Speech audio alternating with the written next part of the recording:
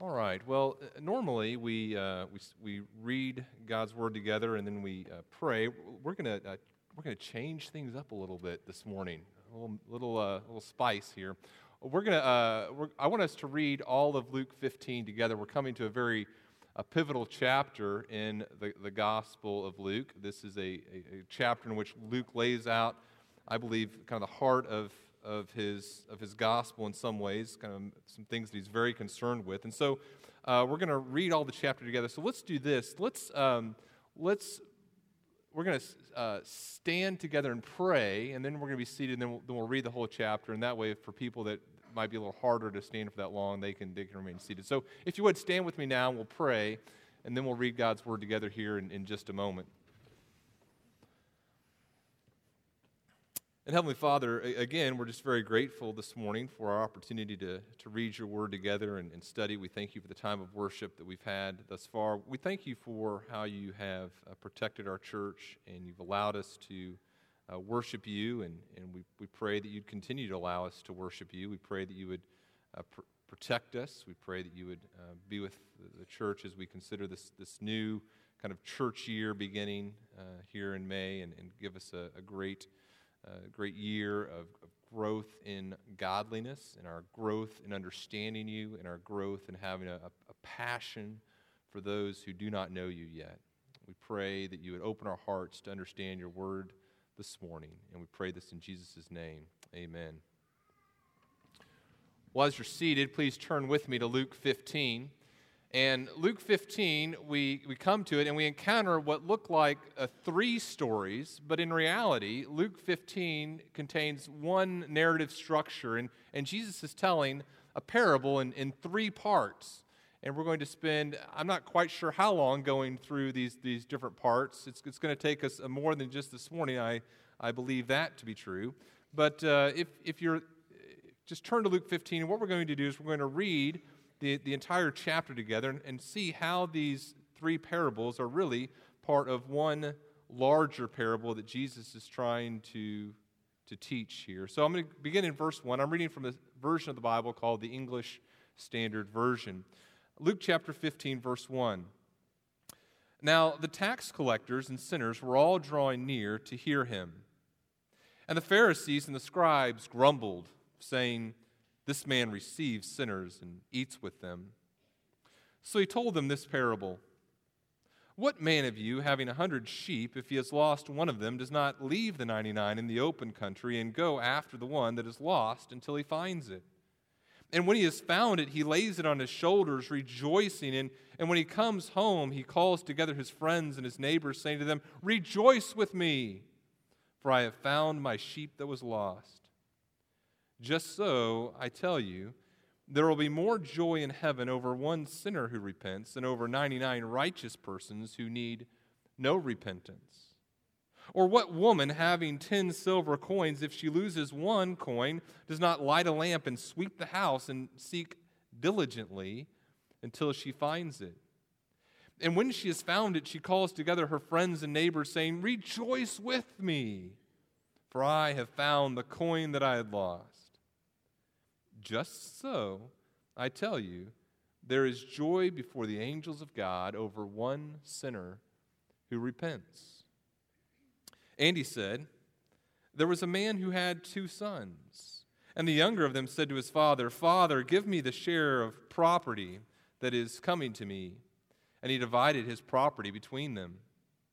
Not many days later, the younger son gathered all he had and took a journey into the far country, and there he squandered his property in reckless living. And when he had spent everything, a severe famine arose in that country, and he began to be in need. So he went and hired himself out to one of the citizens of that country, who sent him into his field to feed pigs. And he was longing to be fed with the pods that the pigs ate, and no one gave him anything. But when he came to himself, he said, 'How many of my father's hired servants have more than enough bread, but I perish here with hunger? I will arise and go to my father, and will say to him, Father, I have sinned against heaven and before you. I am no longer worthy to be called your son. Treat me as one of your hired servants." And he arose and came to his father. But while he was still a long way off, his father saw him and felt compassion and ran and embraced him and kissed him. And the son said to him, "Father, I have sinned against heaven and before you. I am no longer worthy to be called your son." But the father said to his servants, "Bring quickly the best robe and put it on him, and put a ring on his hand and shoes on his feet, and bring the fattened calf and kill it, and let us eat and celebrate. For this my son was dead and is alive again. He was lost and is found." And they begin to celebrate. Verse 25. Now his older brother, the older son, was in the field, and he came and drew near to the house. He heard music and dancing, and he called one of the servants and asked what these things meant. And he said to him, your brother has come, and your father has killed the fattened calf, because he has received him back safe and sound." But he was angry and refused to go in.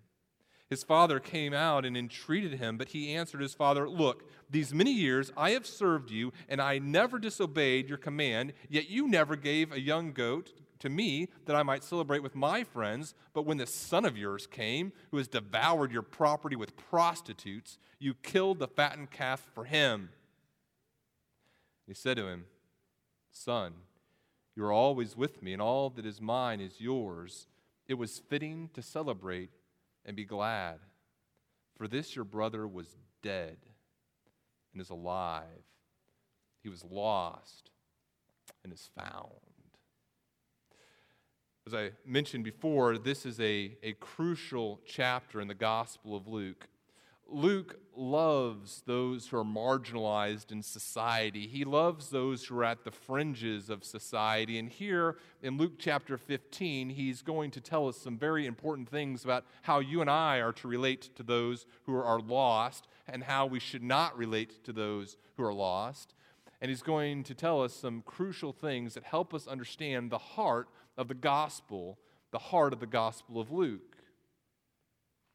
Now, I'm not sure how far we're going to get in our message this morning. This may not be kind of a typical sermon. What we're going to do this morning is kind of lay some foundational truths that'll help us understand the context. We're going to kind of try to understand the characters that are a part of the story that Jesus tells. We're going to try to understand the characters that Jesus is interacting with as he tells this story. And we're going to try to understand some truths about how we are to relate to the lost. But we're not really going to get all that far into Luke chapter 15, I don't think. In fact, you may be looking at your bulletins and you say, "Oh, there's 3 points."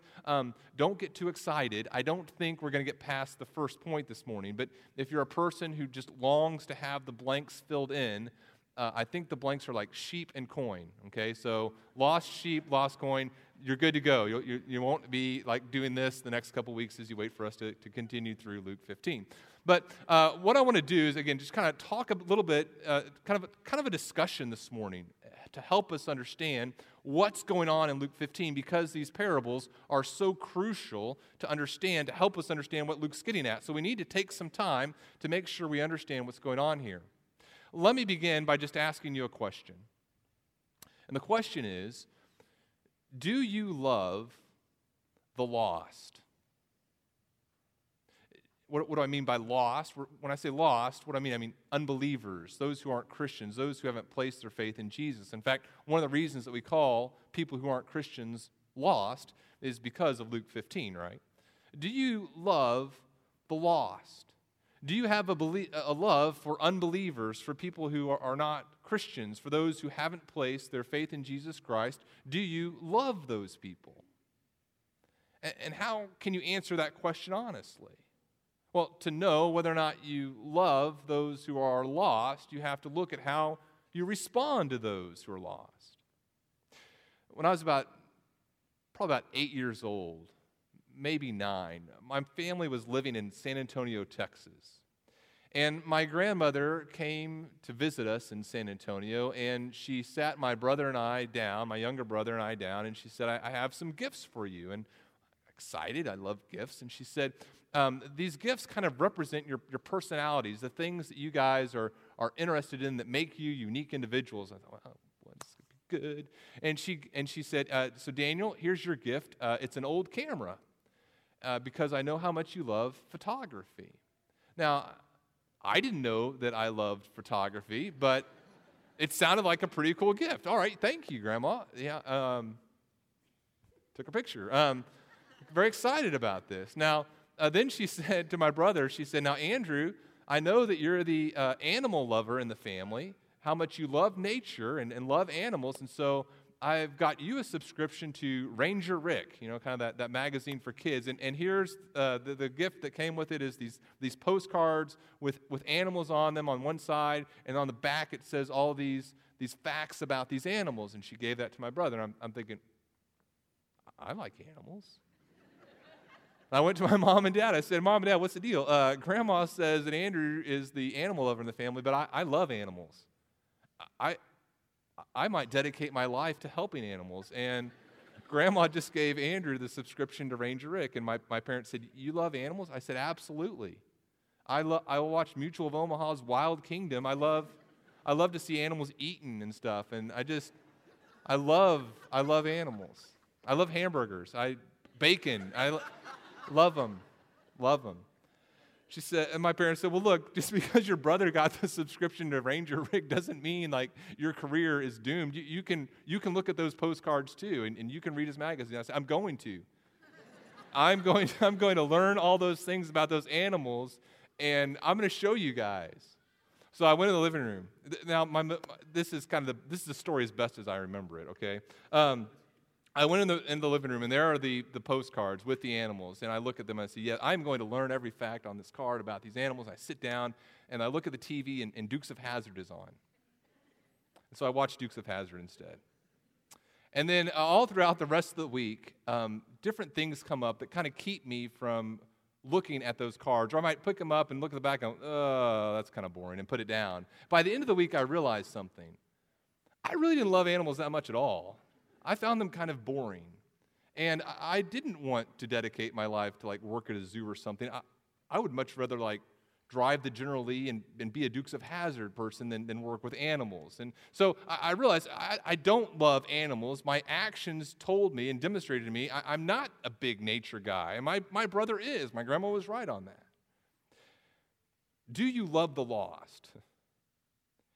You may say, I would hope all of us who would make a claim to be a believer would say, yeah, I love the lost, or at least I desire to love the lost, but do our actions demonstrate that we actually do indeed love the lost? Sometimes our actions demonstrate that we are responding to the lost in very unbiblical ways. For example, we ignore the lost. When I ask you, do you love the lost? Yes. And I said, well, tell me about some of the redemptive relationships you have with unbelievers. You say, well, I don't really have any close friendships, redemptive friendships with people who aren't believers. And then we'd say, well, really? Do you know there are 1.5 billion Muslims in the world? There are over 1 billion people in the world who would make claims to be of no religion, secular humanist or agnostic or deist or atheist, no religion. There are almost 1 billion Hindus. There are people, millions and millions of people who are parts of different religions. And you would tell me, I just can't find anyone who's not a Christian. Maybe you're not looking very hard. Maybe you don't love the lost because your lifestyle doesn't reflect a person who desires those who are lost to be brought into relationship with Jesus Christ. Another unbiblical response that shows that we don't really love the lost is to respond in a judgmental way toward those who are unbelievers, who Scripture would describe as unrepentant sinners. I don't know if you remember, but a few months ago, we looked at Luke chapter 6. And as we looked at Luke chapter 6, we found that only God can judge humanity in the sense of condemnation. Acts 17:31 says that God has fixed a day on which he will judge the world in righteousness by a man whom he appointed. And of this, he's given assurance to all by raising him from the dead. We judge wrongly. John 18:15 says we judge according to the flesh. God judges with the right aim for his own glory and worship. Acts 7:7, but I will judge the nation that they serve, said God, and after that they shall come out and worship me. You and I are hypocritical as we engage in judging people. And so, in a sense of condemning sinners, a person who looks at sinners and says, those people are bad, and we look at them with kind of derision and judging them, condemnation, that's a person who doesn't love the lost. So a hard attitude that ignores those who are without Christ, a hard attitude that judges those in a sense of condemning them, is a person who doesn't love the lost. Those hard attitudes display a lack of love, a lack of genuine care for those who are unbelievers, those who have not responded in faith to Jesus Christ. As we look at Luke 15, we find out that God really loves the lost. God, the Heavenly Father, has a passionate love, a fervor for those who are not part of His family, for those who have been separated from Him because of sin. God is one who seeks the lost. God is one who finds the lost. And God is one who rejoices with great joy and celebration when the lost enter into relationship with Him. God is one who truly loves the lost. And what I hope you gain from our study of Luke 15, as we look through this, I hope you gain this point. You and I should rejoice when the lost repent. That's what we're going to see as we look at Luke chapter 15, that a person who truly loves the lost has a great joy and a great rejoicing whenever lost people come into relationship with Jesus Christ. The person who really loves the lost rejoices when the lost repent. What I want to do this morning again, though, is set the foundation here. I want us to look at the characters that kind of inform the story, and then to look at some principles that help us of understanding our fellowship with those who are lost, our relationship with those who are unbelievers. So the first point that I want us to consider, and really this is the only thing we're going to get through this morning, I believe, the first thing that I want us to consider are three parables and one theme. That's your first blank that you can fill out this morning for those of you who are blessed of the Lord and take notes. Three parables, one theme, and we see this in verses 1 through 3, and I'm going to read verses 1 and 2, and then we're just going to talk about the characters that are involved here, and then lay out some principles here in just a moment. So verse 1 of chapter 15 says, "Now the tax collectors and sinners were all drawing near to hear him." Okay, now so who are these people that are coming to hear Jesus, that are drawing near in order to be able to hear him and to listen to what he's saying? Well, keep your finger in Luke chapter 15, and let's turn back to Luke chapter 5. The first people that we see here are tax collectors. And remember, we went through Luke chapter 5 some months ago. And in Luke chapter 5, in verse 27, we were introduced to this guy named Levi, this disciple of Jesus that would be called Matthew. And look at verse 27 of Luke chapter 5. It says, "After this, Jesus went out and he saw a tax collector named Levi sitting at the tax booth. And he said to him, 'Follow me.' And leaving everything, he rose and followed him." And remember, as we went through this story, we noticed this also in verse 29. It says, "Levi made a great feast in his house, and there was a large company of tax collectors and others," these are other sinners, "reclining at table with him. And the Pharisees and their scribes grumbled at his disciples, saying, 'Why do you eat and drink with tax collectors and sinners?' And Jesus answered, 'Those who are well have no need of a physician, but those who are sick. I have not come to call the righteous, but sinners to repentance.'" And let me just kind of remind you of a couple things that we saw as we looked at these sinners and tax collectors in Luke chapter 5. First of all, we talked about tax collectors.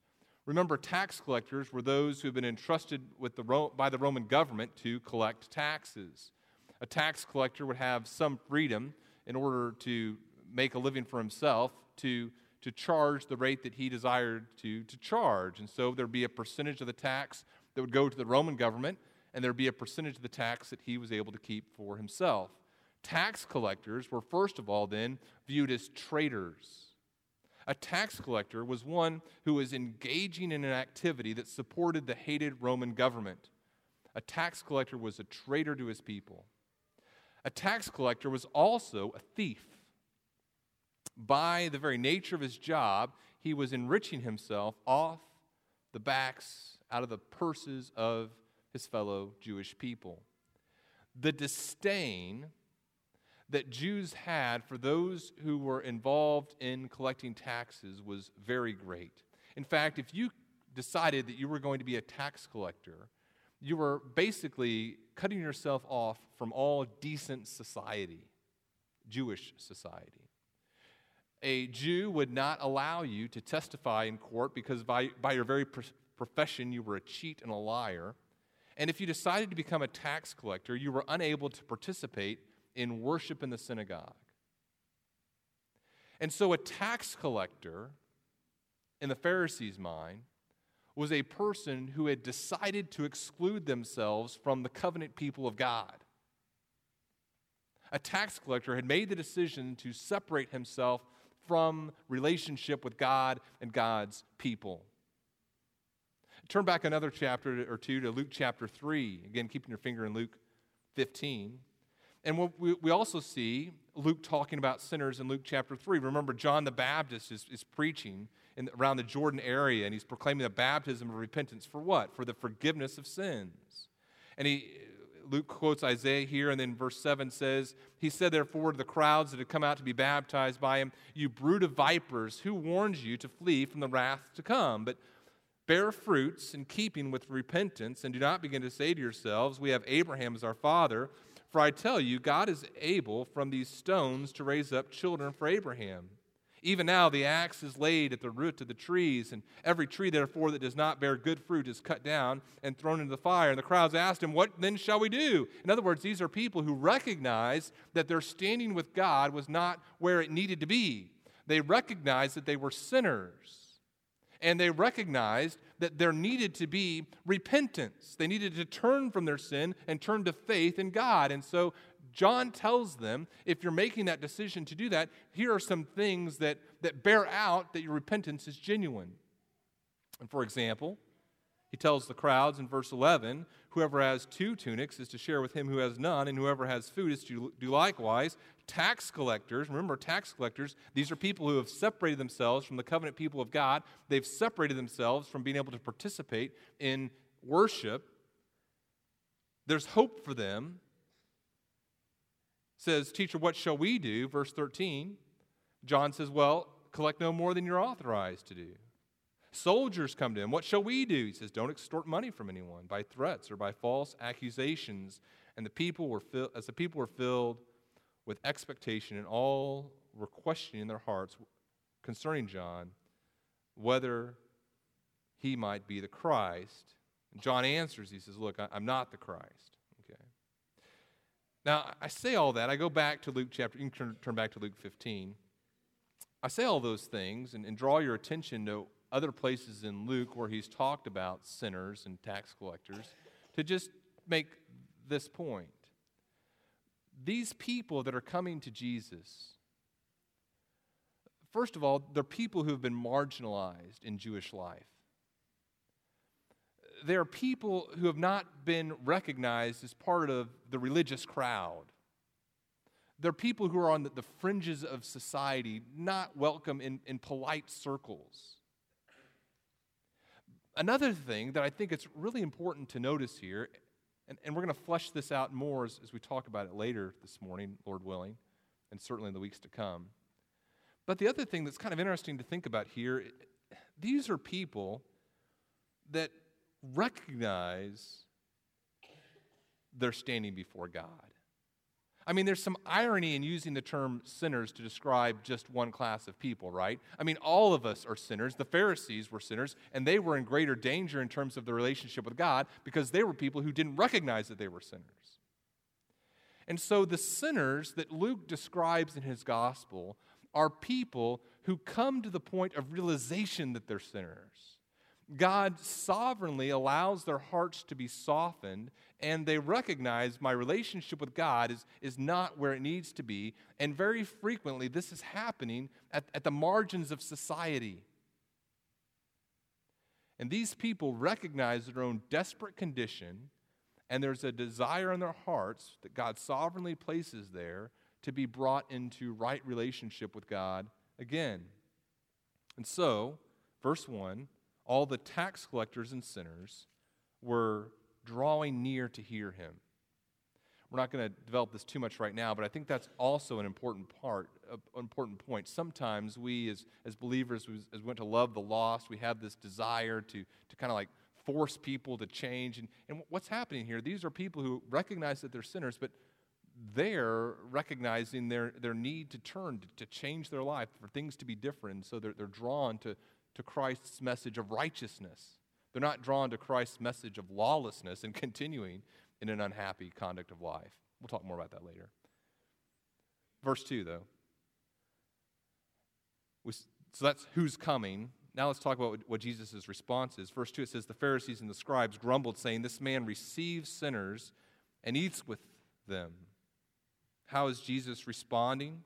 Well, Luke uses this word in the mouths of the Pharisees and scribes, this Greek word that means to receive favorably, to welcome, to eagerly anticipate relationship with. This Greek word, the word that Luke uses here, occurs other places in Scripture. For example, in Luke chapter 2, verse 25, Simeon is said to be eagerly waiting for the consolation of Israel. He was waiting for this time of Israel to be fulfilled. Luke 12:36, Jesus says, be like men who are waiting for their master to come home from the wedding. There's an eager expectation, a welcoming, a favorable reception. In the book of Romans, Paul talks about welcoming someone in the Lord, welcoming them. It's that same word, welcoming, receiving favorably. Philippians 2:29 says, receive him in the Lord, welcome him in the Lord with all joy, and honor such men. Titus 2:13 tells us, using that same word, waiting for our blessed hope. There's an eager expectation of our hope being fulfilled. Jude 21 says, keep yourselves in the love of God, waiting for the mercy of our Lord Jesus Christ that leads to eternal life. And so all the uses of this term don't just describe this person receiving like just kind of passively. So Jesus is standing there, and this sinner comes up next to him and is like, hey, what's up? You want to eat, don't you? Okay, let's go eat.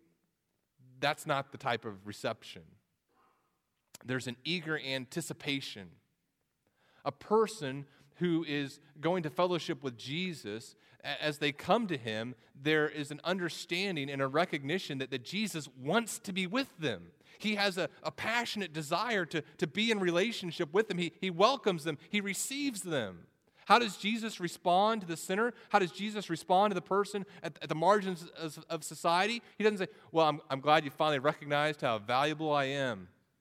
Now, we're going to set some ground rules in our relationship, and if you don't do all these things, then it's over. There's a welcome and a fellowship and a participation in relationship here. And the Pharisees don't like it. They don't like that Jesus is breaking bread and participating in fellowship with those who don't meet their standards of what righteousness looks like. So, who are these people that are coming to Jesus? Well, they're people that are at the margins of society, those who are recognized as sinners, as tax collectors, as those who've separated themselves from the covenant people of God. What is Jesus' response to them? It's to welcome them, to eagerly desire a relationship with them.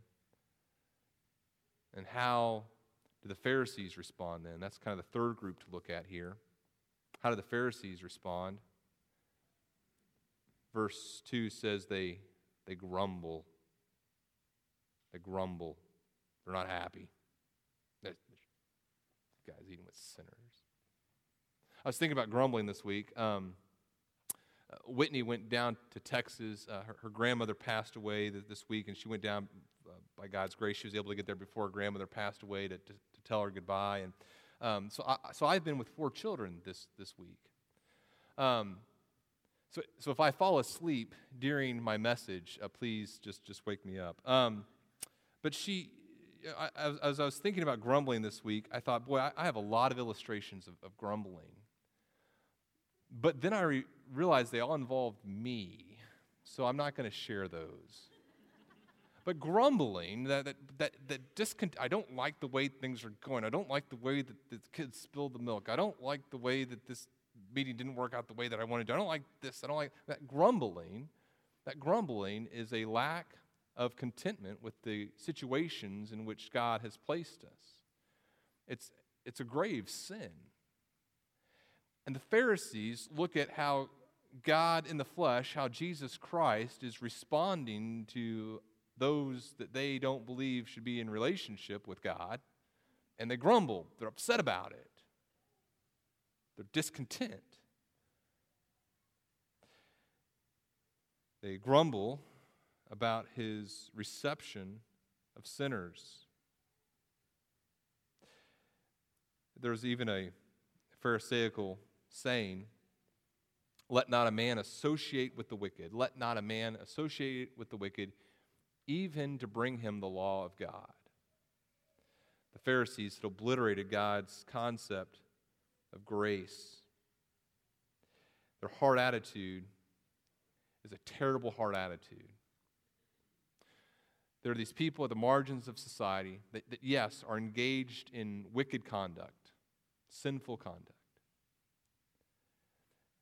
And there are two responses to them in verses 1 and 2. The response of Jesus is to welcome, to be excited about, to eagerly anticipate the possibility that these people can engage in a relationship with God. The heart attitude of the Pharisee is to grumble and to have a lack of rejoicing that the lost could be found. Remember, the main theme of Luke chapter 15 is that you and I should rejoice when the lost repent. We should rejoice when the lost are found. The Pharisee has a far different heart attitude. Now, what I want to do in the time that we have left this morning is I want to present to you 7 truths about fellowshipping with unbelievers.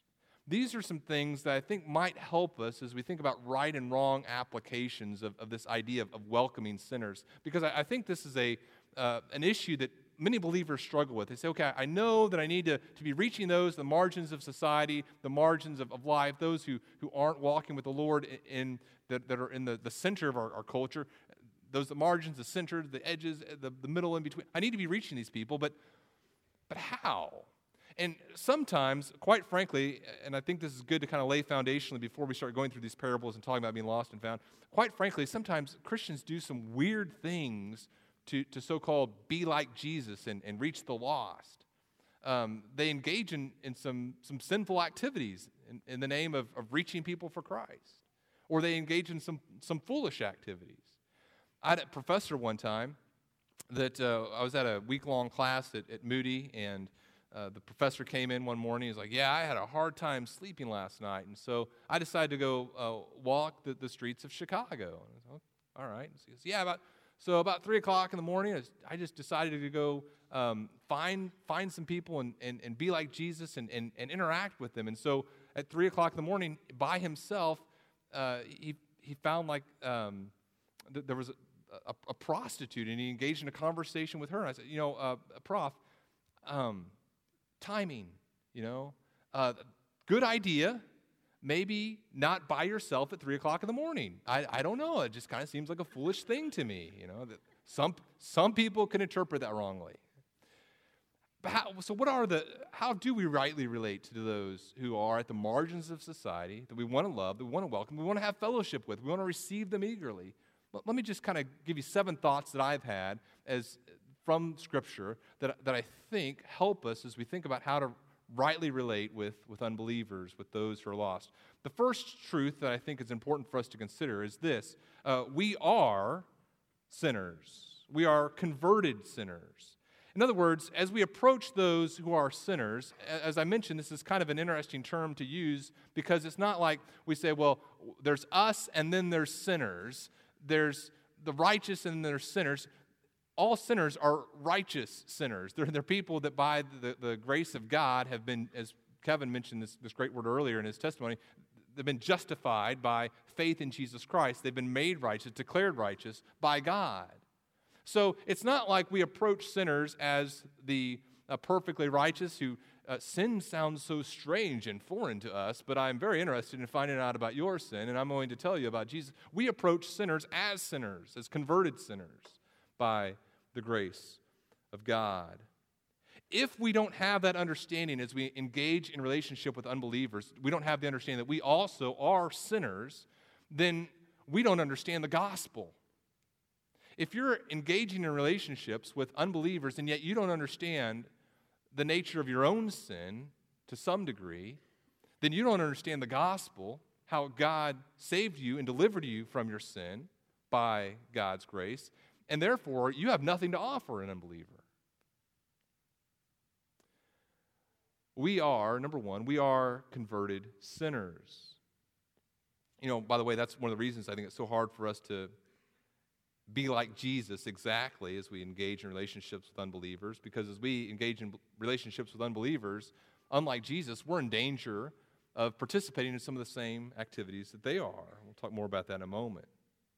So, number one, we are converted sinners. Number two, I think it's also for us to remember, the Scripture tells us we are to seek out real and close friendships with unbelievers. We are to seek out real and close friendships with those who are lost. 1 Corinthians chapter 5, Paul is talking about standards of morality, and he talks about the need to discipline a person who is engaged in sexual immorality. And in 1 Corinthians 5, verse 9, he says, I wrote to you in my letter not to associate with sexually immoral people, not at all meaning the sexually immoral of this world or the greedy and swindlers or idolaters, since then you would need to go out of the world.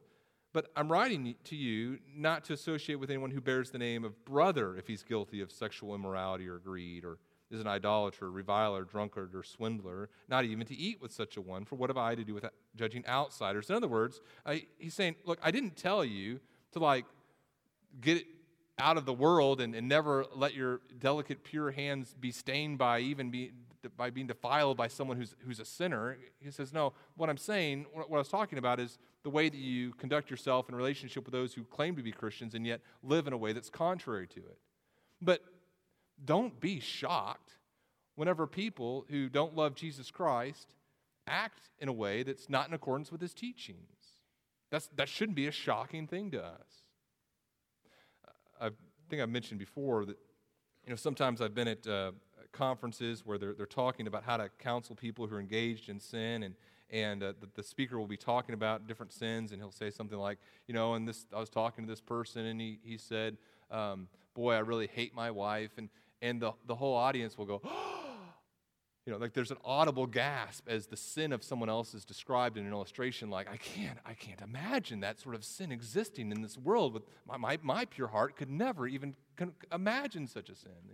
It's a dangerous way to believe.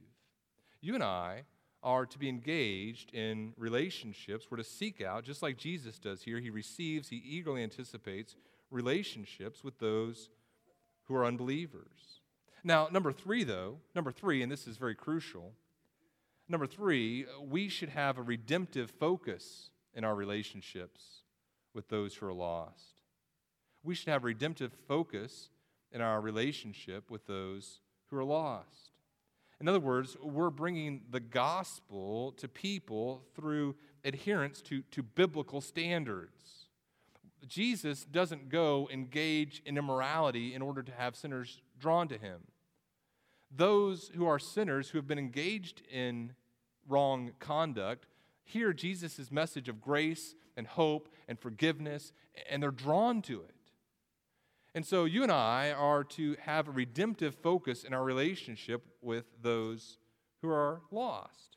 I had a student come to me one time, and the student asked me, he said, now, Daniel, I hear a lot from you about sharing the gospel with people, but shouldn't we just be friends with people to be friends with them? Why would we make all our relationships about the gospel?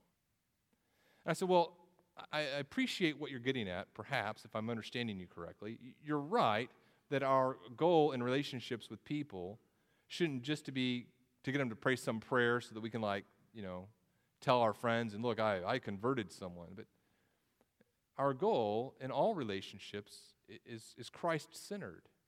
So I have a hard time understanding how I could be engaged in a relationship with someone who doesn't know the most precious person in the world to me, and if I really love them, not have a desire to communicate to them about that relationship. Number four, as we think about these thoughts in relationship to our fellowship with those who are lost, number four, we're not to be influenced. We're not to be influenced by people who are committed to sinful lifestyles. So, number one, we realize we're converted sinners. Number two, we're to seek out real and close friendships with unbelievers. Number three, we should have a redemptive focus in our relationships with the lost. But number four, we need to make sure that we're not influenced by people who are committed to live a sinful life. And Scripture speaks a great deal about the danger, of being influenced by those who are committed to wickedness. Proverbs chapter 1. Solomon says, verse 15, "My son, do not walk in the way with them, with the way of sinners. Hold back your foot from their paths, for their feet run to evil, and they make haste to shed blood. In vain a net is spread out in the sight of a bird, but these men lie in wait for their own blood." A person who decides to walk in the way of the sinner is a person who is setting a trap for themselves. Proverbs 13:20 says, "Whoever walks with the wise becomes wise, but the companion of fools will suffer harm." 1 Corinthians 15:33, "Don't be deceived. Bad company ruins good morals." And so as we think about our redemptive focus in our relationship with unbelievers, we say, look, I understand that I, because of my nature, have the possibility of being influenced by people who are committed to sinful activities, sinful lifestyles. Number five, related to this, we are not to engage in or love sinful activities. We recognize that that's, again, just a real possibility of our hearts. Number five, we're not to engage in or love sinful activities, even if our goal is to reach the lost. And so sometimes a person will say, well, I'm engaged in this activity because I want to be like Jesus and reach the lost. But be careful. Be careful. Our goal is a redemptive focus in our relationships. It's hard to have a redemptive focus in your relationship if you're engaged in activity that's contrary to the gospel message you're trying to proclaim. Number six, we're to recognize that there are barriers in our relationships with unbelievers. In other words, even though we have this desire to welcome sinners, to welcome the lost like Jesus does, there should be a recognition on our part that because these people have not received the forgiveness that Jesus Christ fully offers, unfortunately, even if we don't want this to be true, unfortunately, there's going to be a barrier in our relationship. We're not going to be as close with them as we would desire to be because of the separation that happens when a person hasn't received the forgiveness that God offers and another person has. 2 Corinthians 6:14 warns us about this. It says, verse 14, "Do not be unequally yoked with unbelievers, for what partnership has righteousness with lawlessness, or what fellowship has light with darkness? What accord has Christ with Belial, or what portion does a believer share with an unbeliever?" In other words, there are some close relationships that Scripture warns us about entering in with an unbeliever because there's going to be a barrier that exists there. The example that Paul gives in 1 Corinthians is the example of marriage. And so even though we desire to welcome those who are lost, to have a real and a close and a personal relationship with them, we recognize that there are some relationships we can't enter into with unbelievers. That's not what Jesus is advocating here. And then finally, number seven, you and I, or we, shouldn't be motivated in our relationships by fear of being condemned by others. We shouldn't be motivated in our relationships by a fear of being condemned by others. In other words, we shouldn't say, well, if I start associating with these people, I know that they have a reputation, and if people see me in a relationship with these people, they're going to say, oh, he's one of them, she's one of them. Our motivation in relationships is to see God glorified and God worshiped in the lives of others. I think those thoughts should help us as we understand what Jesus is and isn't saying in these parables, this one large parable in 3 parts about our relationship with the lost and what welcoming them looks like and what it doesn't look like. The heart attitude that sets these parables, this parable in motion, is a heart attitude that doesn't love the lost. The Pharisee, when the Pharisees and the scribes see Jesus welcoming and receiving sinners, their heart is bothered by that. They're disturbed deeply by that. The heart of Jesus sees the lost and desires there to be relationship and fellowship and reconciliation between the lost and God. And over the next coming weeks, we're going to examine what that looks like, what rejoicing over the lost looks like, what searching for the lost looks like, what finding a person who's lost looks like, how God responds to the lost, how we should respond to the lost, how the lost should respond to their lost state. It's going to be an exciting time, I believe, as we look at God's great passion for the lost and how you and I should rejoice when the lost repent. Let's pray. And Father, we do thank you for your word, and we thank you for the good news of your Son, Jesus Christ. And as we look at Luke 15 together in the coming weeks, we pray that you'd be very gracious to us. Help us to pursue you with a passionate heart, a fervent heart, and help us to pursue others with the same heart attitude that you do. We pray this in the name of your Son, Jesus. Amen.